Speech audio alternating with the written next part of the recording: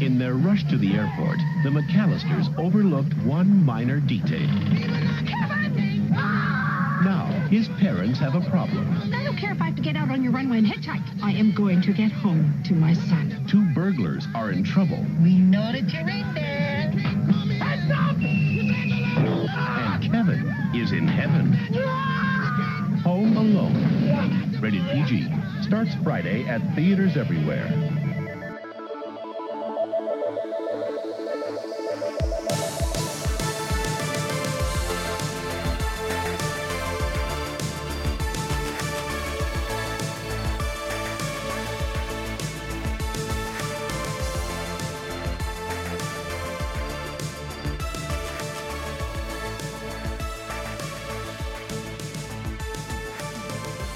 Merry Christmas, you filthy animals, and welcome to Cinemarcade. This is the podcast. It's all about movies, video games, and the sparks that fly when those worlds collide. In this case, it's the burglars that fly, that fall, that get horribly injured, because today we're talking about Home Alone, one of the most successful comedies of all time.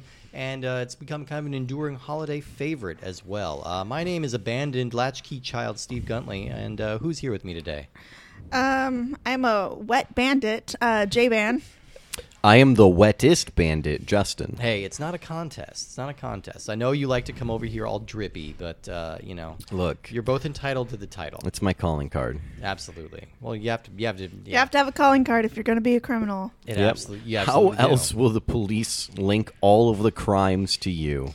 That used to be a real thing. It used to be a thing like it was a literal card that criminals would just say, "Hey, you've just been robbed by Jimmy Pants and the boys," and they'll throw it down. It's like that's a real great way for you to get caught, Jimmy Pants. You're just immediately gonna get You're just like slammer. Jimmy Pants. Jimmy Pants. Yeah. They stop you. He leaves a pair of pants at every scene. Pants. Here's a pair of trousers that go right up under your nipples. Yeah. And this man, he walks around, he's trouserless, has nothing to do with this case. Nothing to do with this case. And in the pocket is the card of like, you've been pantsed by Jimmy Pants and the boys. I'm more curious than I want a whole movie about the boys. So I think it's really funny how there's this enduring love the Home Alone movies have for film noir. Yeah. And it's just like you have this small child watching the grittiest film noir gangster movie. I have to ask, how old were y'all when you realized that is not a real movie? I think I knew just because the guy is the same guy and the name, but I don't know how old I was when I realized it wasn't a real movie. See, I remember noticing there was something off in the second movie, which we'll get to, but I remember noticing there was something off. I just assumed it was like a computer generated or something. I thought it was a special effect that they brought this beloved actor back to be in a fake sequel. I knew the sequel wasn't real. But I really thought this original movie was real because the movie in this is called Angels with Filthy Souls. There is a gangster movie called Angels with Dirty Faces. I think I read that in my Leonard Maltin guide as a kid and just assumed they were the same thing. But now I know better. I know that's a fake movie inside a real movie that is called Home Alone. Angels with Filthy Souls, to me, is a different genre of film. It's slightly different. Maybe you don't get it from the same part of the video store. But yes, we're talking about Home Alone today. This movie was released November 16th, 1990. It's directed by Chris Columbus, written by John Hughes, and it stars Macaulay Culkin, Joe Pesci, Daniel Stern, Catherine O'Hara, John Hurd, Roberts Blossom, Devin Ratray, Kieran Culkin, and John Candy. This is one of the most enduring holiday films of my lifetime, definitely. And also one of the most successful comedies of all time. And looking back on it, I think this is one of the weirder film phenomenons of recent American history. It is so strange that this movie became such a viral sensation. And we also got one of the most unique movie stars of my lifetime out of this movie in Macaulay Culkin. Macaulay Culkin hit levels that no child star ever has, except for maybe Shirley Temple. Yeah. Shirley Temple was bigger than Macaulay Culkin. Arguably. What about Hannah Montana? No, she was bigger. She was not as big. Yeah. He was a movie star. He was a bona fide movie star before the age of 10.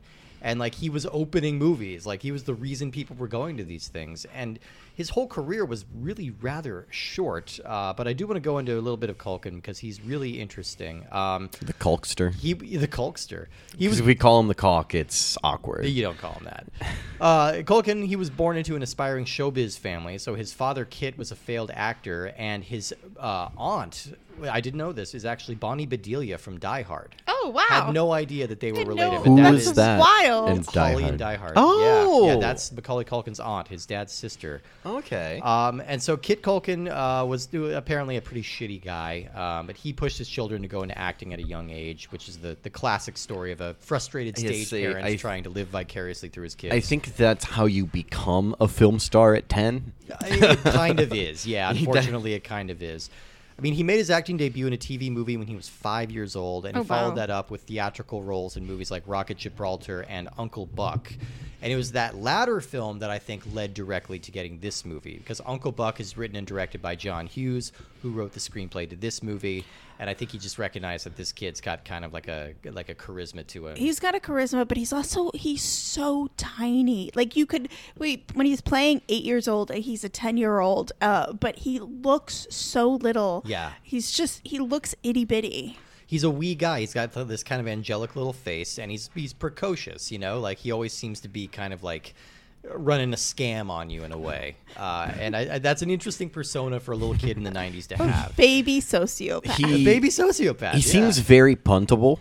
But I think that's his gift, is that, like, he plays a lot of obnoxious, precocious kids, and I don't want to put him through a wall. Like, you know, Okay. like, I don't want to imply that I would ever put a kid through a wall. I just want to say, figure of speech. But, like, for the listeners who don't know, Steve's walls are all patched up. they are. They're they are. really messed, and I've always wondered why. Yeah, don't and pay was any too attention, afraid to ask. Don't pay any attention to those Heelys that are sticking out of my wall over there. They're Oh, unrelated. wait, can I have them? Yeah, you can. Yeah. Are you a size 1? No. But I've always wanted Heelys. I do think it's really important to think about how hard it is to cast child actors that aren't annoying. It's tricky. And that's why there have been so few kind of phenomenons like Macaulay Culkin after this. So this movie comes out, is the biggest hit of 1990. It's this runaway phenomenon, and he's the center of this movie. He's in at damn near every scene of this movie. So obviously they're going to try and capitalize on some of that. But his career was ultimately really very short. Okay, so his whole career after Home Alone is My Girl, Home Alone 2, Ugh, My Girl. Getting Even with Dad, The Good Son, The Page Master, and Richie Rich. And so by 1994, his run is over. You know, he hits puberty and they kind of move on. And he also just didn't want to continue acting. You know, and yeah, he also had a lot of personal life issues that were struggling Yeah. with. He had a lawsuit against his parents, a very highly publicized lawsuit, because they were trying to take control of his fortune, and he didn't want them to. And he hasn't really spoken to his parents since that settlement happened. The courts did rule in his favor, luckily.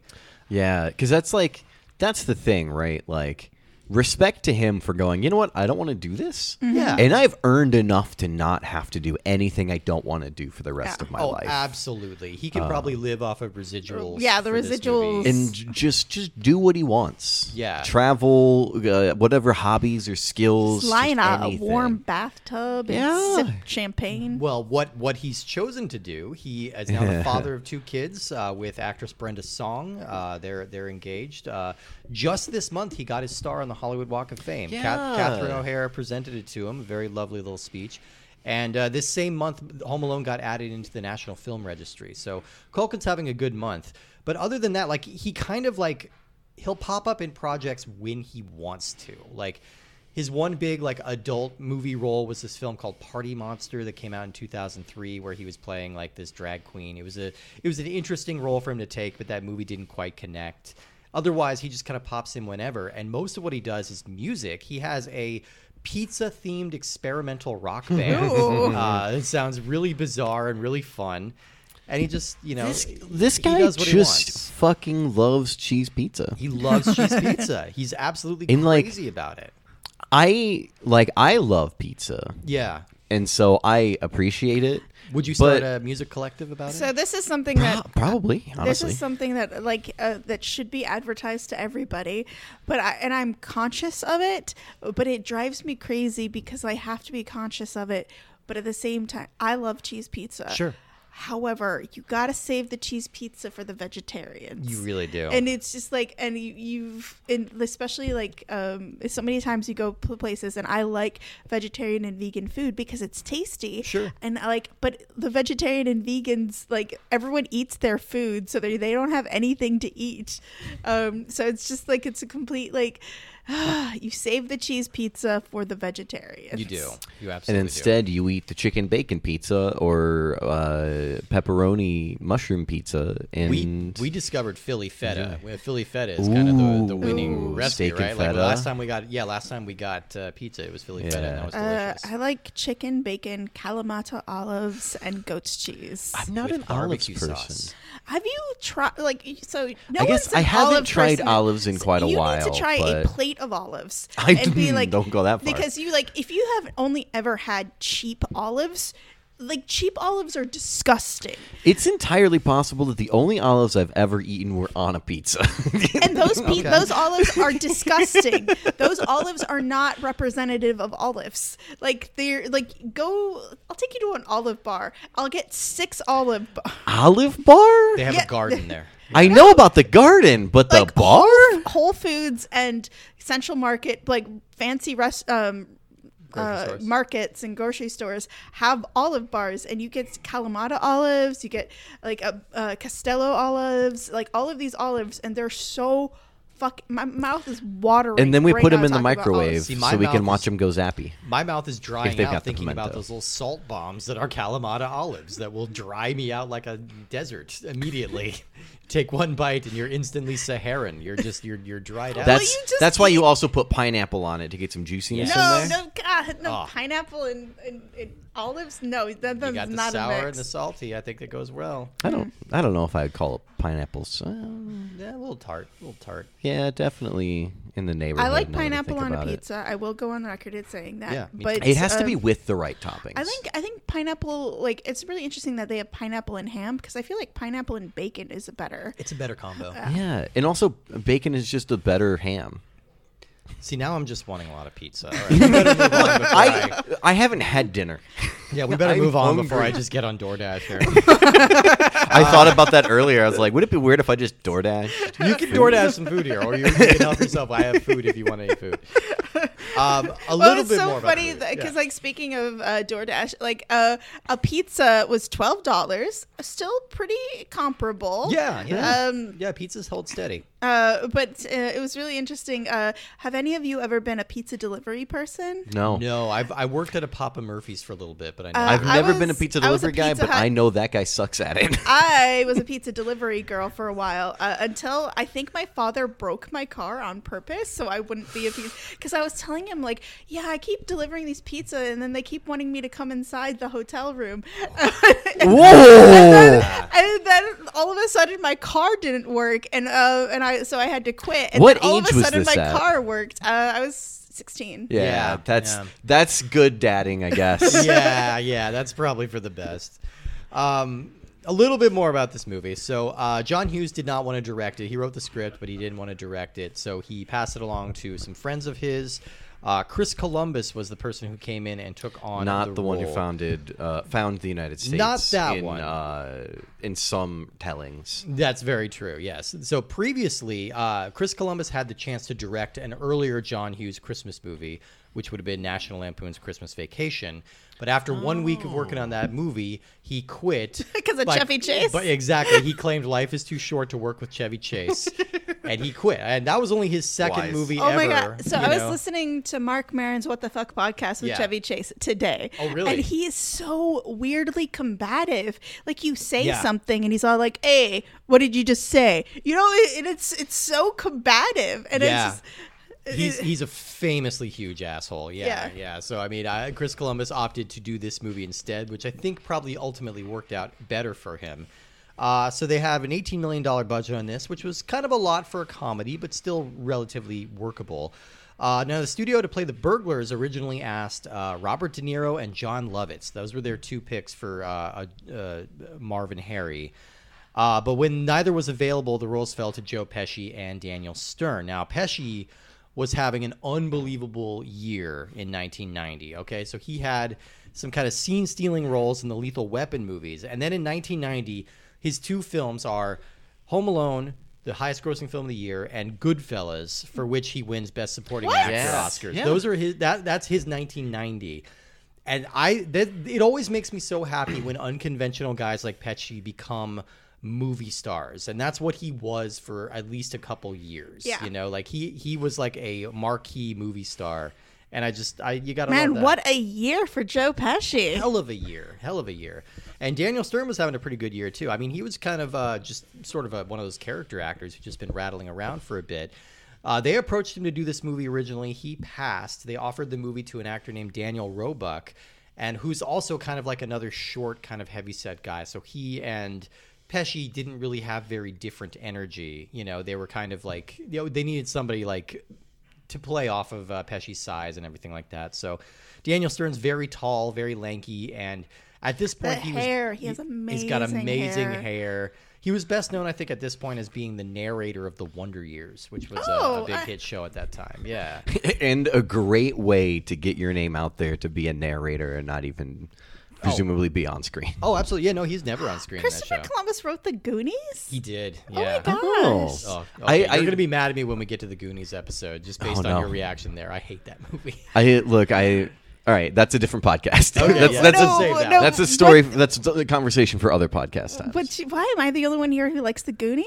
I think he might be. All right, I've- we'll get into Granted, that. when we I get to saw it for the first time as an adult, so Yeah. it hit different. I I think. did. Well, there's Yeah. definitely But- like a lot of comedies. There are things about it that don't age well, but it's so mischievous. Yeah.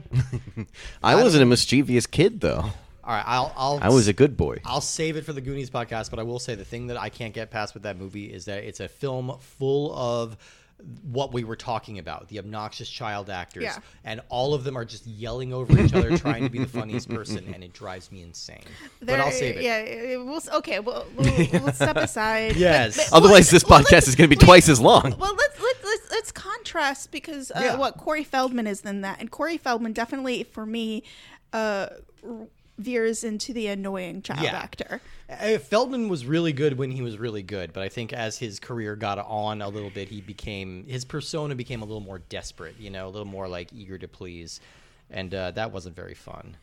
But yeah, so this movie, all the exteriors of this are shot in Winnetka, Illinois, like most of John Hughes' films, and I remember that because my mom used to tell me that my aunt and uncle live on that exact same street where Home Alone is nice. shot. Like, I don't know them very well, but they're lawyers, and apparently they're very moneyed. And this is a moneyed-ass neighborhood. I Money mean, neighborhood. I Yeah. still, like, it's one of those things I have a hard time wrapping my head around, that this family with their 8 children and, like, massive mansion can afford to live on a So single they only have income 5 house. children. Okay, yeah, I know. I was exaggerating, But they have the but yeah. cousins and the aunts and the uncles.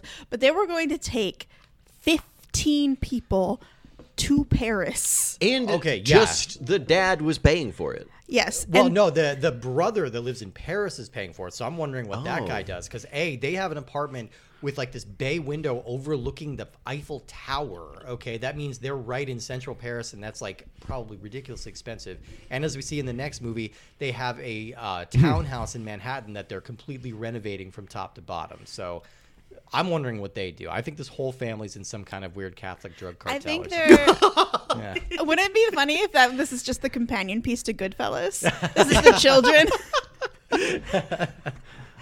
Yeah, exactly. This is what happened after they found the One-Eye Willie's gold. They just spent it on all of this. But then the Joe Pesci that one goes weird then, Yeah. because like But there's plenty of petty criminals who aren't part of the family. No. But I mean, so and I guess the last thing to say is that this movie made $256 million in 1990, which was enough to make it the highest-grossing film of that year, and it broke a record for being number 1 at the box office for 12 weeks in a row, a record that would hold until Titanic came out and did it for 15 weeks. So a ridiculous runaway success that minted one of our strangest movie stars ever. How many times would you guys estimate you've seen this movie? Oh gosh. 2? Okay, all right, you can nail it down. As a child, countless. But I did see Home Alone 2 more than Home Alone 1. That might be my case too. I think I remembered more about Home Alone 2. Because, like, I very vaguely knew that I'd seen Home Alone before. And it's possible that I've seen, like, bits here and there, like channel surfing. Yeah. During the holiday season because, dear God, is it always going to be on, like, ABC or whatever? Right, it's one of those for sure. But yeah, no, this was never a big thing in my. We didn't really watch a lot of Christmas movies that I remember. We did like the old school, like Rudolph and stuff. Sure. We didn't do like Home Alone or what's the one with the lamp of a lady's leg? Oh, Shoot Christmas Your Eye Out. Story. Christmas Story. Yeah. No, this one. I mean, I was thinking this. We were talking the other day about like what movies we've seen the most, you know, because I went to a screening of Muppets Christmas Carol. I was realizing I've probably seen this movie at least every year since it's come out. So that's like nearly 30 times, more than 30 times. And I'm thinking, like, are there many movies I've seen more than that? And I think all the ones I've seen the most are just Christmas movies because they're just Society. kind of inescapable. And this movie is just they're so perennial. watchable. Like you Christmas movies, you get in the season. There's a reason why Spotify doesn't count December in your Christmas Wrapped. Right? Yeah. Because exactly. It's just gonna be all Bing Crosby, and that's not gonna be an accurate representation. Do you know how many covers of All I Want for Christmas Is You there are? 2. No, there's a lot. I know. And they're all on Spotify. And so I may or may not have just trolled my roommates with that a lot. Because like All I Want for Christmas plays, and then another version plays, and they're like, "What is happening?" And then a third one. By the fourth one, like, you need to stop this. I think and I'm then currently winning our office poll. We've got a game. We're doing that Wham game. Yeah, I haven't heard Wham yet this year, I which have is not been whammed. wild. I have not heard Wham. Everyone else in my office has been whammed, I think. So it's down to just me. As long as I can avoid George Michael for a few more days, it should be good. But now I just insert them into unsuspecting playlists when we're Oh, listening. yeah, very I'm just smart. like, let me add this to the queue. Let me throw that 5 songs down the line, and it'll happen when it happens. There you go. We'll listen to Absolutely. 3 different versions tonight at various Yeah. points. Have you been getting the stripped down acoustic version? No. Treat them better. to the It's acoustic version. like the pop or the Punkos pop and stuff. yeah. A lot of that. I think covers are exempt, at least in the there's way we're playing it. a Christmas song that I had never heard before until I went to Scotland and I lived there, and it's so fucking popular. And it's about Christmas. I think it might be called Christmas in New York, but it's like so shady. It's like basically. Are you thinking Fairy Tale New York by the Yeah, Pogues? Fairy Tale. Yes. Yeah. Oh, It's- I fucking love the Pogues. I love that song, but Oh. it's so. The song is so shady as a Christmas song. It's great. We just lost Shane McGowan a couple of weeks ago, the lead singer of that band, and that's one of the great Christmas songs for sure. I was always more partial to Winter in Chicago by Flatfoot 56. I'll take your word on that. That a sounds good like a time. local Illinoisan thing. Kind of, yeah. But yeah, Home Alone is it is a movie I've watched so many times because as a kid you're just like absolutely into it because there's so few movies of this size and this caliber that are just geared towards kids and capturing the kid experience. And so like it was really interesting and enchanting then.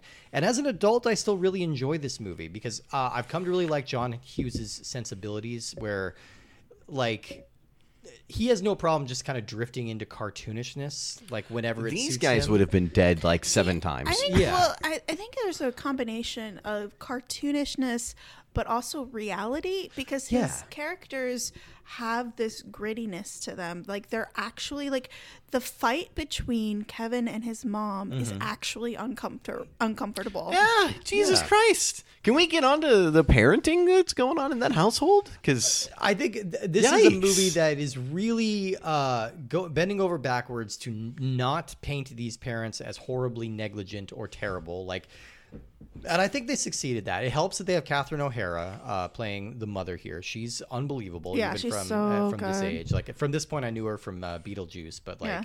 she's unbelievable. And She's so good in Schitt's Creek. yeah, no, she's fantastic. She's having this great like late career resurgence right now, and it's so deserved. But yeah, she's wonderful in this, and I think she plays it so harried and so hectic, and that like she's throwing all of her resources as much as humanly possible, and that we see that she's doing everything she can to get back. So, you know, we don't judge her too horribly harshly. I would argue by the second movie some of that goes away, but we'll get to that. Like we'll get to the second movie when we get to it. But like I thought it was really funny because like if honestly, if all my family was in Paris, I'd be like, stay in Paris. Yeah. I'll go get the kid. Like the kid's at home. Yeah, it's fine. He's fine. No, we're going to cancel vacation. We're going to fly everyone back home. Last minute ticket prices. Like, From Paris, yeah. from Paris. Like, pay it once. Yeah. Well, technically, like 3 times. 1 to go back and then twice to come in. Yeah. I And mean, then just leave when the original time to But leave was. let's they're get- going through a mad scramble here. But yeah. let's get back to the beginning with the argument. Yeah. The argument where God he damn. has 14 people look at him like he's the smallest, most insignificant thing in the world. Yeah. It's so it gets your heart and you're like, oh my gosh, these people are jerks. Fuck that. Yeah. And Macaulay really walks the line here because he is being a little bit of a shit, but we also do feel like his I think kind it's of isolation. warranted to a degree. Well, and like this is Yeah. the like anybody who has been a younger sibling knows this bullshit. Like, Yeah. Buzz is the quintessential big brother, and he's such a fucking shit. Yeah.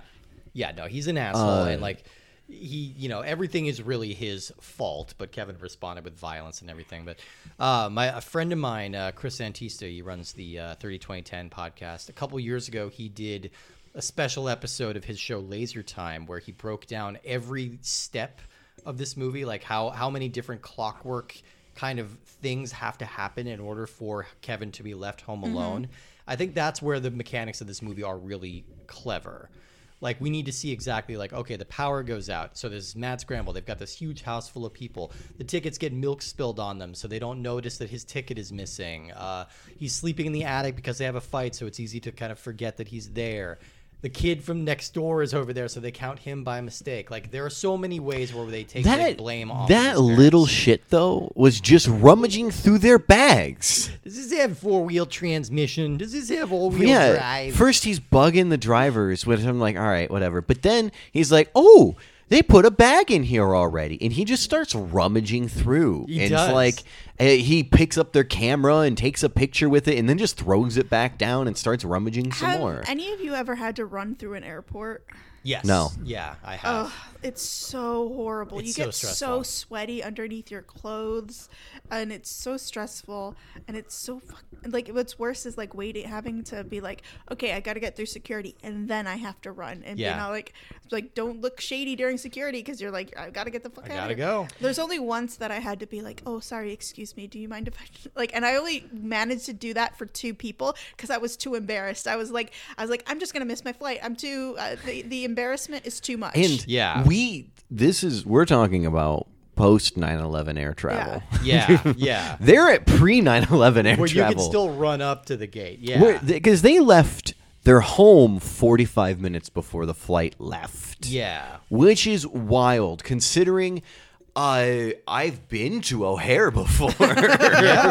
Excuse me? That's a Just chaotic the airport. traffic around O'Hare, getting to O'Hare, unless they live real close, is going to take some time. But again, you need that time crunch so that they're not Oh, yeah. realizing they left Kevin behind and they're not being like... when they need like, 2 vans. yes, exactly. It's really important that this movie establishes that his parents are not horrible people. And I think they really go to lengths to do So, that. I mean, I Now- think... So, what's the uncle's name again? Oh, Uncle Frank, yeah. Uncle Frank, yeah. He was just being a dick to him for no reason. Yeah, yeah. Now, I don't know. I didn't poor grow Kevin. Up. I didn't grow up in a big, like, bustling family Oh, like no. this, so Oh, I never really I had a grew up in a relationship big with like family. I never had like a shitty uncle or anything. You guys have a shitty uncle or Yes, something yes, similar? I do. Yeah. Okay. Yeah. Yes, stories I could tell. And then we have had, we quickly established you don't talk to somebody else's kid like that. Yeah. You talk to the parents, and then the parents deal with it. Yeah. That was a thing that was in our family. Arguments started often about somebody trying to, what's the word for when you're punishing somebody? Discipline? But kind of, disciplining a child through words, and they're like, no, you don't You don't talk to them like that. No, not and your yeah, place. he not only was he absolutely shitting on Kevin, but it was Kevin's dad that spilt the soda on Uncle Frank. The dad is very like laissez-faire this entire time. Like Yeah. John, I like John Hurt. He's a very like kind of laid back film presence, but like he's very calm through this entire series. And I'm just like, all right, dude, yeah, that's I see why you guys make a good pair, because Catherine O'Hara is very stressed out, but you know, clearly he's doing something right, because that house is unbelievable, and he doesn't seem bothered by any. He's got that wealthy guy thing of just not being bothered by. Well, it's really interesting because, like you think it has to be generational wealth, but Uncle Frank is poor, but the other two brothers aren't. So, did he just squander his wealth? What's going on with Uncle Frank? And he's the was he cheap one disowned? too. Yeah. Yeah, he's the one who's not spending anything. But yeah, so we Look, get I would all have disowned these. Uncle Frank. We need all of these machinations to get Kevin alone, and like there's that exuberant kind of little kid thing in the beginning of him realizing, okay, yeah, I'm alone. This is actually pretty cool. I get to do whatever I want. Like, I don't know if you guys remember the first time your parents left you home alone, like, well, they left out for the day or something like that. But I reacted in a very similar way, where I'm just like, I can do anything I want. I had too Where's many the- siblings for that. Oh, see, yeah, I had the two, you know, and like the one younger and one older, but I was always kind of put in charge.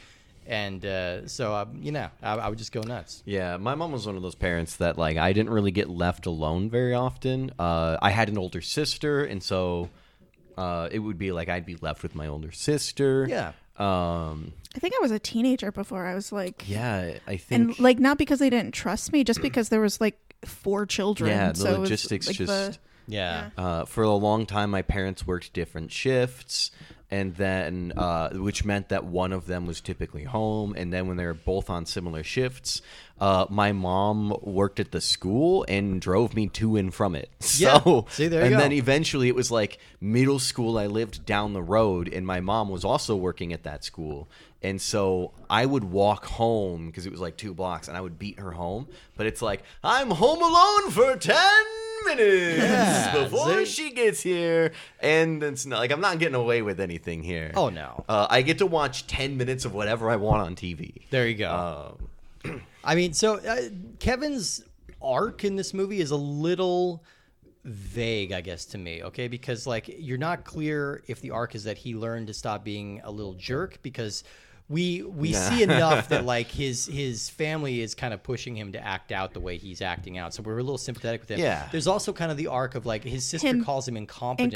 Incompetent. Saying Yeah. that he Yeah. doesn't know how to do anything, but he's clearly incredibly resourceful. Like, he doesn't learn how to do that over the course of the movie. I think he has the male baby syndrome. Yeah. Okay. Which is like, I'm a man, I am a baby, everybody gets to do everything for me. Like, what do you mean? I have to pack my suitcase. Yeah. And the thing to me also is that, and this is where I was like piecing together little bits of like the parenting and stuff. He's behaving that way for a reason, also, because like he doesn't know how to pack his suitcase. His parents aren't explaining how to pack a suitcase, and this whole thing could have just been solved with like, hey, what do you think you need? Yeah. You need clothes, you need da-da. Like, this would have been a quick little, like, parenting thing to have done at any point before this. But I mean, I'd argue he's able to really quickly rig up these elaborate, like, Rube Goldberg machines in his house to make it Which look like shows people he's live there. competent, so he is pretending to be incompetent. Yeah. Or, So yeah. he doesn't, but like ultimately, I guess he doesn't really learn or grow in that way, because we don't see any kind of montage of him screwing up, like trying to do the laundry and failing, trying to make food and failing. Like, he kind of just has it all on lock. And He makes laundry. He does laundry very well, and like I does. was surprised. I was like, dude, you're at home. Your clothes probably aren't dirty. And he learns a valuable lesson about using aftershave, you know, with the iconic Does scream it sting moment. that much? Here's the thing. Never used aftershave. I think that's Same. very much a thing of like my dad's generation or older. So like that reference had to be explained to me even when I was a little kid. I'm Shit. like, why is he screaming like that? And For was like, quite yeah, a apparently while, it stings. I would shave without even using shaving cream. Oh, God. I would just Oof. go in wet. I would get my face all hot and wet, and I'd be like, "Hey, let's go, buddy!" Oh, buddy. Oh, and it was fine. I only gonna cut. burn up. I cut myself a astoundingly low number of times for me being me. Okay. It was like 5 total when in you my talk about life. being home alone, so my entire family was taking a nap. Yeah. And I decided, being 7 years old, I was going to shave my legs. I come out, so I have this scar to this day. Oh, no. I just like one razor and I just went dry up my leg. So I had a 7-8 inch long razor like cut. Oh. And it was bleeding like crazy. And I was like, I can't wake up my mom. And it was just keep bleeding and bleeding and bleeding. And it was just like, it was so fucked up. I was like, but it was just like, yeah, I'm talking about doing stupid things when you're a child. That's horrifying. Very. Yeah, that's, yeah. I mean, so Kevin's doing a lot better being home alone than I probably would have. I mean, we haven't really talked about the burglars at all. Now, we're recording 2 episodes sort of back to back. So if we slip in and out of talking about Home Alone 2 and back again, I apologize. Think of this as one big super episode. But I do want to say, like, the burglars in this movie have a menace to them that is not present in the second movie at all. Like, they What are you talking? No, okay, No. no. I'm gonna. He pulls a gun on a kid. We're gonna. Okay, let's save save talking. that. Save it for the. But I will say I completely disagree with you. Okay. I will. But there is really something. There is something very menacing about the Wet Bandits. Yeah. And it's so interesting about like how they break into a house and instead just stealing things, they ruin it. They decide to ruin that house. Yeah. They ransack it, and then he clogs the drains, runs the water, and floods the house. Yeah, it's not enough to just take their stuff. So there's something to that. And like, just kind of again, we have to mention John Williams does the score on this movie. It's an incredible, so good. timeless Yes. score, and he goes a real low tones whenever we have the burglars. Like, there's a scene where they're trying to follow him in the van, and he gets scared and runs And away. like, yeah, unless like, and the kids, It's the the most- burglars are like, oh, why is he running away? Because you're 2 grown fucking men in a van following him. You're Yeah. 2 grown men following him in a van the most inconspicuous way forward, which is keeping yourself a quarter of a block away and just slowly rolling behind him at the same. It's like if you were Right. watching an episode of SpongeBob or something. Right. Like, that's the level of following we're getting here. And I'm just like, Yeah. my God, you painted yourselves as the competent one and the incompetent one early on, and now I'm starting to see maybe you're both in that category. That's of the great thing. Like, incompetent. they have this really great like cartoon dynamic, because in the cartoons it's always like there's the little chatty guy who's smart, and then there's the big strong guy who's dumb. So they've got a little bit of that. Marv is fully bought into Harry's bullshit, and I think we read that his patter is bullshit. Although they're good enough at robbing these houses, but they get completely stymied by this little kid. And so we should transition to talk about that last act of this movie, where it's like a completely different movie. Can't out get of to the nowhere. last act yet. There's a Okay. couple of things we got to hit Please. before this. First of all, we got to hit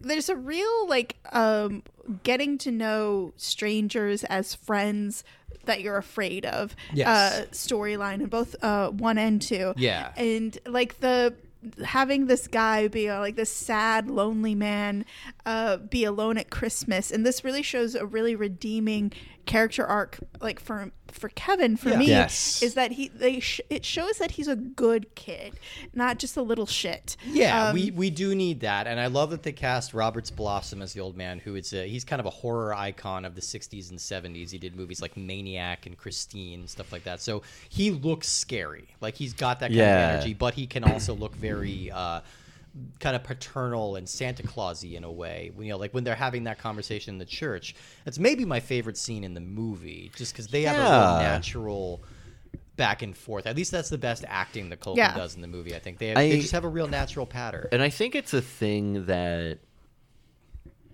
he does a few times throughout the movies, but like reacting to people and being scared of them, and then going like, "Hey, sorry, I was scared of you." Yeah. No, the kid's got an emotional maturity that sort of comes through, and that's part of what makes him such a likable kid. But he does start to reach this point. You're right. Like, it's around this time, like he's starting to reach the point where he misses his family and he's scared to be by himself. And as a note, he thinks they're gone because he said multiple times that he wished they'd disappear. Yeah. And then they did. So yeah, he's got that kind of childlike naivete where he doesn't think to follow up on them in any other way because, well, A, the power lines are down or the phone lines are down, and he's not able to reach anybody. But he just kind of assumes that he did this, you know?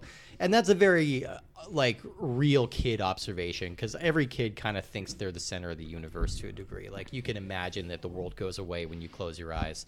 So he's got a little bit of that energy, but when he decides it's time to finally defend the house, the tone of the movie changes dramatically for like just a good half an hour of the film. Like the majority of this film is not booby traps and pratfalls, but these are the moments that really made this movie such a box office sensation because this is the stuff you can put in the trailer, right? And Have you yeah. seen that French movie? That Yes, was like Dial Code Santa Claus. Yeah. yeah. Have you seen that? No, I haven't. Like they were it's going to so show it cool. at the Draft House last year, and I almost watched it, but I couldn't get out to watch it. So I Yeah, was- for folks who aren't familiar with this, it's a movie. It goes by several different titles. I saw it under the title Dial Code Santa Claus. It came out the year before Home Alone, and it's kind of like a very, very hard R horror movie version of Home Alone.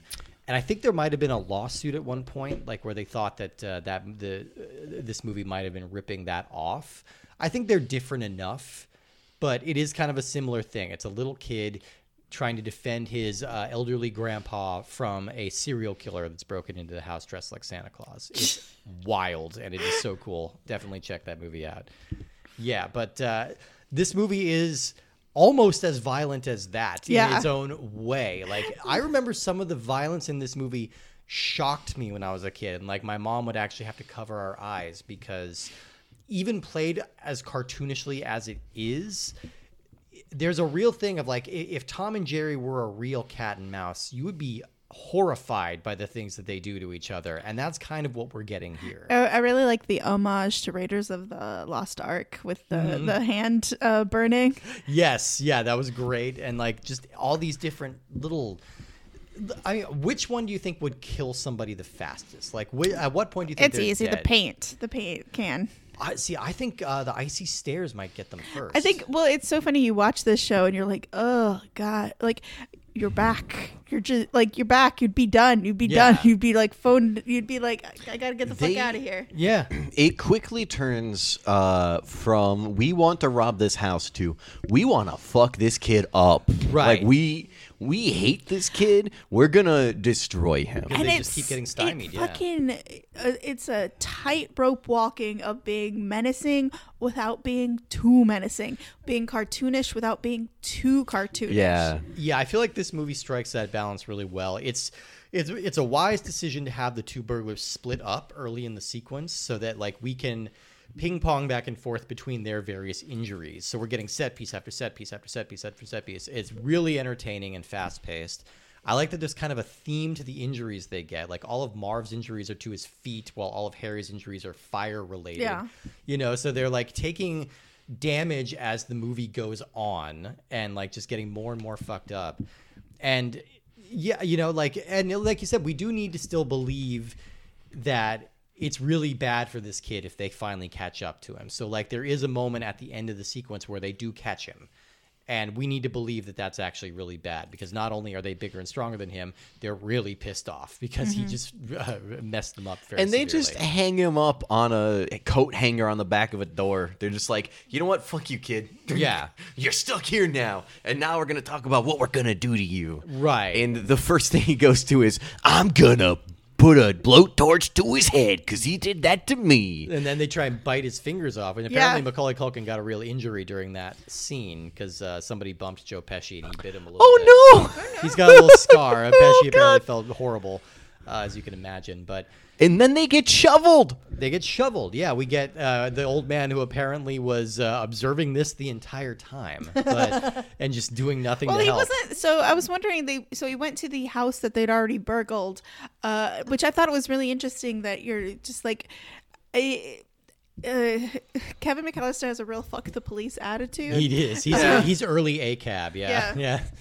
Yeah, he never thinks to go to the cops. Well, and it's Well, he did. He did call the cops. Oh, eventually, but they made sure that it was at a different house than Yes. his, so that he didn't get caught up in the police dragnet because he stole a toothbrush. He stole That's a right. Well, toothbrush. and the phones were out at his house too. So like, and I think maybe it would strain some kind of legal credibility if like a little kid's involved in this in any way. But you know, it's a pretty fun sequence. Like if you can put aside how horrific some of these things are, like the nail through the foot really bugs me to this day. Like that's such a painful. Oh, looking do you thing. remember the what was it? The Quiet Place? Yeah. I was like, I love to bringing the nail back. Yes. Oh my God. Yeah. Don't anybody out there, you don't have to bring the nail back. It's okay. No, it's a fine thing. without Yeah, it. it's coming back in a big way. But yeah, I loved it's a Bravura sequence, and I think it's really this kind of typifies what I like about John Hughes is that he can switch gears in the middle of it without you losing the emotional through line. Like this movie does not hold together 100% like perfectly the entire time. Some of the character motivations are a little specious, and like sometimes it's just a little too excessive for its own good. But the reason this movie has kind of endured is because of how just sheerly fun it is and how willing it is to blend all these genres. Yeah, when he runs around the back of the neighbor's house, opens their cellar door and goes in, and it cuts down. The first thought I had was, what the fuck is wrong with these people's house? This is terrible. Yep. Oh, They've been wet banded. I see what you did here. And of course, you get a lovely little conclusion where the family gets back, you know, and there's a nice ironic twist of like she struggled to get there and like hitchhiked in a freezing cold polka bus With and then, John Candy. with John Candy doing a nice little cameo for his friend John Hughes. They just made Uncle Buck together. Uncle Buck's a wonderful movie. Check out Uncle Buck if you haven't watched that. You know, they have a nice little moment, and he got to improvise all of his bits. Well, and she probably improvised as well because she's a very famous improviser before she became Okay. They were actress. Those two were on SCTV back in the early 80s, which is kind of the Canadian answer to SNL.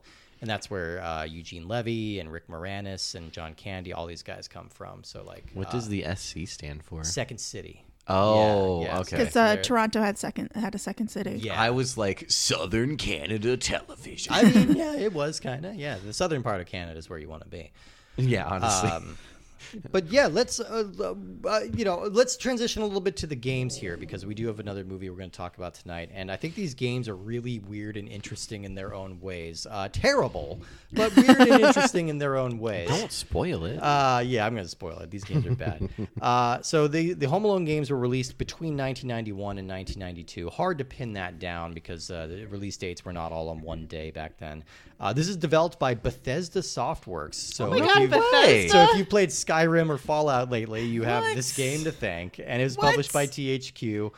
This is available on That's NES, Super nice. NES, Game Boy, Master System, Genesis, Amiga, DOS, Game Gear. You could play versions of this just about everywhere.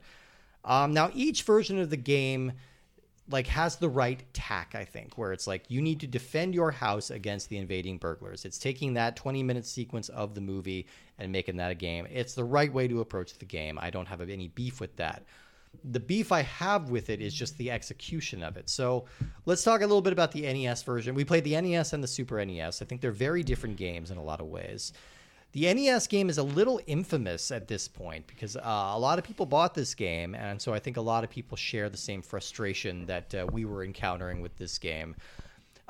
Basically, your goal here is you're walking around in kind of the cross-section of your house, and you need to pick up traps, leave them on the ground for the burglars, and survive the game for 20 minutes. I just want to clarify, not your house, but Kevin's house. Oh, excuse me. Yes, it's not a digital rendition of your own house. That would be wild. Yes. So they, that's kind of the basic idea here. And like as a concept, I don't hate this. The idea of kind of prepping your house for a bunch of booby traps and like you can set, like there's an interesting game idea here. But what this translates to on the NES is very different from that. Like you are not like, for instance, you can run around the house picking up like Micro Machines or the tarantula or the Christmas lights, all the different things he uses in the movie. But you're not seeing these things happen. Basically what you're doing is picking up an icon and then putting that icon on the floor. And then the burglar will walk into it and fall over, and that's it. And then, depending on which item it was, is how long they will stay down before they get back up. And they walk faster than you, and going up and down staircases is hard. Yeah. It's such a glitchy game. It's very glitchy. Yeah, it's got that kind of early Castlevania thing where you need to be specifically in the right pixel place, and then you press up and then like diagonal slightly to get up the stairs. It takes a lot of finesse to get it happening. Except while and you're you doing need to that- be quick. You need to be quick. You made the comparison Yes. to Pac-Man. Like this does have kind of a Pac-Man-y vibe, except you have fewer points of evasion. You know, like you'll multiple times you'll get into a position where like you'll just corner yourself and there's nothing you can do.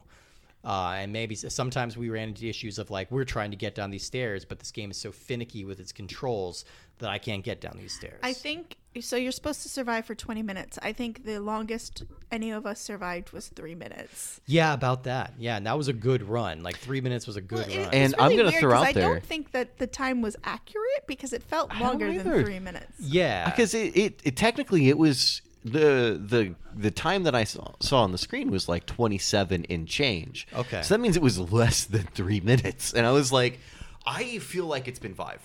It's really hard to tell because and the game like resets quickly. You know, that's something I can say for it. Yeah. If you die, you can immediately just boom, boom, you start the game over again, and it's meant to be played in these little bursts. But there's a harder difficulty mode on there where you have What? to survive for 40 minutes, and I cannot imagine. This is like the original roguelike. A little bit, yeah, a little bit. Except there's no real sense of development or evasion. Like you get pretty Yeah. familiar with the mechanics of this pretty quickly, and since there's zero differentiation between the animations when you use a trap, like it kind of just doesn't matter what trap you're using. Yeah, like this could just be anything. This could just be a box with a picture of a dick on it for all we care. Like that's all it needs to be. Like it's know- really unsatisfying. I figured it out right near the end. You can pick up the TV. yeah, you can. I didn't know that. Don't know why. Yeah, you can pick it up and then just use it as a trap, I guess. Yeah, just you. It's a really addictive show, so Yeah. you have to sit and watch. And I you're mean, like, oh dang. I can appreciate that they are trying to capture the vibe of the movie a little bit. Like they've got the house design, maybe not necessarily dead on accurate, but you've got the rope ladder leading over to the tree house if you need to make a quick escape. Like I can appreciate they have stuff like that. You know, you can go down to your basement and find the furnace down there. Can you? It's possible. But Is it we weren't able possible? to figure it out Okay. because the controls are so bad. I was But it able is to get possible. onto the staircase and go down the staircase until I appeared to be hitting my head on something. Yeah. And was then unable to go into the staircase. Because then However, Marv got you, yeah. the wet bandits were able to go down there. Yeah. And like and crawl up and down the side of the building. yeah, which I was also able to do. But I was like, how did you guys get down there? Because when I tried to get down there, it stopped me. Yeah. I yeah. was physically incapable. It was really, yeah, like I said, it's glitchy. Like there were times like I wasn't clear if you were hiding in the Christmas tree or if the game was just flashing and Yeah. you were disappearing into the Christmas tree.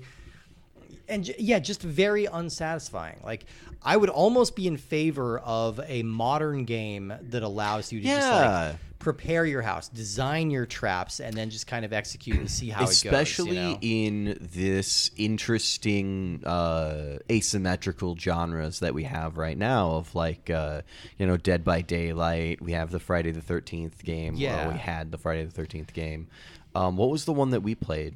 Texas Chainsaw Texas Massacre. Chainsaw Yeah. Massacre. Yeah. I mean, you could do it like that, or you could do it like a tower defense game. You know? Yeah. Like, you set up all of your turrets and everything like that, and then see if they can get in. And then, okay, I just had identified a new point of access for the burglars. You know, like there's an idea here that I can appreciate, but the execution is so boring and so unsatisfying. It's a bad game. It's a very bad game. Now, the Super Nintendo game is a little bit more straightforward. That's just like a side-scrolling platformer. But this one feels much less true to the spirit of the movie. 'Cause They've got like little gangsters in full suits. that's the thing. It's like they look like the little gangsters from the fake film noir he's watching. You know, like that's where they look. They don't look like They Harry Marv at reminded all. me of like Joe Pesci in Goodfellas. Yeah, And yeah. I was like, hey, you got the mobster here. And like I did encounter Joe Pesci in this game. Like Harry and Marv are characters in this game, but they also have just like half a dozen other cronies that are wandering around with the you. Well, opening it's funny, sequence is like the Harry and Marv are in the van. Yeah. And it's like, good thing we just got out of the joint. "Did you get all the boys?" And then it's like, okay, all right, there's gonna be more than 2. Well, it's Yeah. funny because like they have actual sprites of Marv and Harry in this one, but they don't in the other one that we played. Yeah, they looked pretty different. Maybe that's just the best They that had they beards. could do. Yeah, well, I mean, Marv is a beard at least. Yeah, but yeah, Harry had a beard in the other game too. And really, your goal in this one is not so much trap focused as treasure focused. You're supposed to run around your house, find all of your bits of treasure, and then drop it down the laundry chute so it's safe. Yeah, like that's the idea. Because criminals can't get to the basement. Yeah. We all know. No, they can't do it. They definitely didn't just put a hole in his floor and then repeatedly go down to the basement in the movie. Not at all. That'd be crazy. I found this one less offensively bad, I guess, than the NES game, but it's also really uninspired, and the controls are floaty, and like it wasn't very fun either way. Like, and I think having a more conventional approach to it is kind of a knock against it in a way. And really boring, like minimal gameplay engagement. Yes, Yeah. it was less bad, but still not more good. Yeah. There you go. Very succinctly put. Yeah. I mean, there just wasn't a whole lot to hang your hat on. Like, this kind of looks like every other Super Nintendo game of the era, and just kind of a minimal amount of thought was put into it. Like, I think you can find traps as like power-ups every once in a while. Like, you can drop some micro machines behind you, but again, the animations are not satisfying or fun. What's the deal with the water gun? It's just the go-to kid weapon, you know? Yeah, but Like, it doesn't do anything. it stuns gangsters. Does it? Yeah, it makes the gangsters double over, so it's easier to jump over. You have to hit them like 5 or 6 times, I'm but a dummy. they can- will still hurt you if you walk into them. Yeah, so you can jump over them no matter what, but if you shoot them, it's easier to jump over. I was just going in. Yeah. Yeah. Like, I shot him a few times, and I'm like, he's just ducking. I don't know what's happening. Does he normally do that? I don't know. He's not moving because the first guy you see is stationary. Yeah. So yeah, I definitely just didn't use the spray gun. Yeah. I mean, you could have. Yeah, you get a slingshot, I think, at some point, another like classic kid weapon, but really, like, I read that the engine that they used on this game is the same one that they use. If it feels familiar at all, it's because it's the same one that they used for a game called Bart versus the Space Mutants on the NES. You know that? You remember that? I did play that. That bad Simpsons game where you have Yeah. to spray paint purple things. Don't tell Am me you I- like that game. Well, I'm trying to think. There was a Simpson game I liked. Okay. I don't remember which one it was. The two you on the drive NES cars? were Oh. Bart versus the Space Mutants and Bart versus the World. I think Yeah. Bart versus the World was a little bit more playable, but they were both pretty bad. Most of the Simpsons games are pretty bad. But yeah, Simpsons Hit and Run though. Simpsons Hit and Run was a lot of fun. I enjoy that one. But yeah, pretty bad game. Pretty bad games for both of these. You know, definitely quick cash-ins. I'm gonna give them props for trying to adapt the movie in an interesting way, trying to gamify this pretty iconic sequence in the movie. But maybe the technology just wasn't there, or the execution just wasn't Similar to the Die Hard game, I was like, oh, this is an interesting mechanic. Yeah. This is an interesting style of game. It's an interesting idea. Execution, not quite there. Not great. Well, do we have any final thoughts about Home Alone? We are going to be moving on to talking about Home Alone 2 just this evening. But do we have any final thoughts about this first movie? It's a great movie. It's really fun. It's kind of undeniable. Well, it's undeniable, and like the casting is amazing. Absolutely. And it really captures the chaos of a big family Christmas. And it also gives you that aspirational, like, wealth, because you're like, Yeah. One day I want to be this rich. well, not even so much that. You're like, rich man, rich people have it easy. It's a Nancy Meyer's kitchen before the Nancy Meyer's kitchen. Like, it's a pretty beautiful house. Yeah. And who would have thought the little Fuller, a little kid who wets his pants, would be an Emmy-nominated star of Succession? Like, Only nominated? He didn't win? I don't think he's won yet. Oh my I don't gosh, know. I maybe might be he'll win wrong this about year. that. Yeah, this is his last chance, and this was probably the best. Well, I don't know. Like, I don't think that this is going to be the last we see of him. Like, he's such a good actor. I mean, I guess it's his last chance for the Succession. Succession role.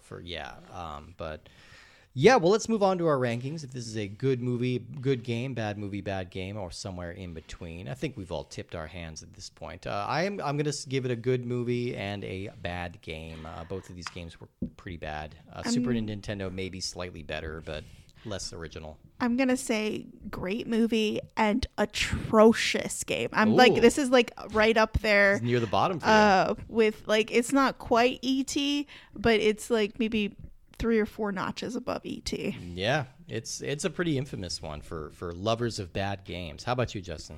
Yeah, good movie. Bethesda definitely wasn't in their prime at this point. This was pre-Daggerfall and all that, so they had a lot of work to do. Yay. And they didn't do it very well. I see no difference between this and Evil Within. Same game. Same game. Yeah, no. Yeah, well, excellent, everybody. Thank you so much for listening. As we've said, we are going to be continuing this little mini-series and closing out the year on Home Alone 2, which we are going to get ready to go record right now. So we will see you all next week, and Merry Christmas, you filthy animals. We'll see. I'm going to say it again. I don't care. I'm repetitive. Yeah, Merry Christmas, everyone. I hope your basement's wet. All right, I'm going to have to censor that. Okay, this is a kid's show. Calm down. It's not a kid's show. All right, bye, everyone.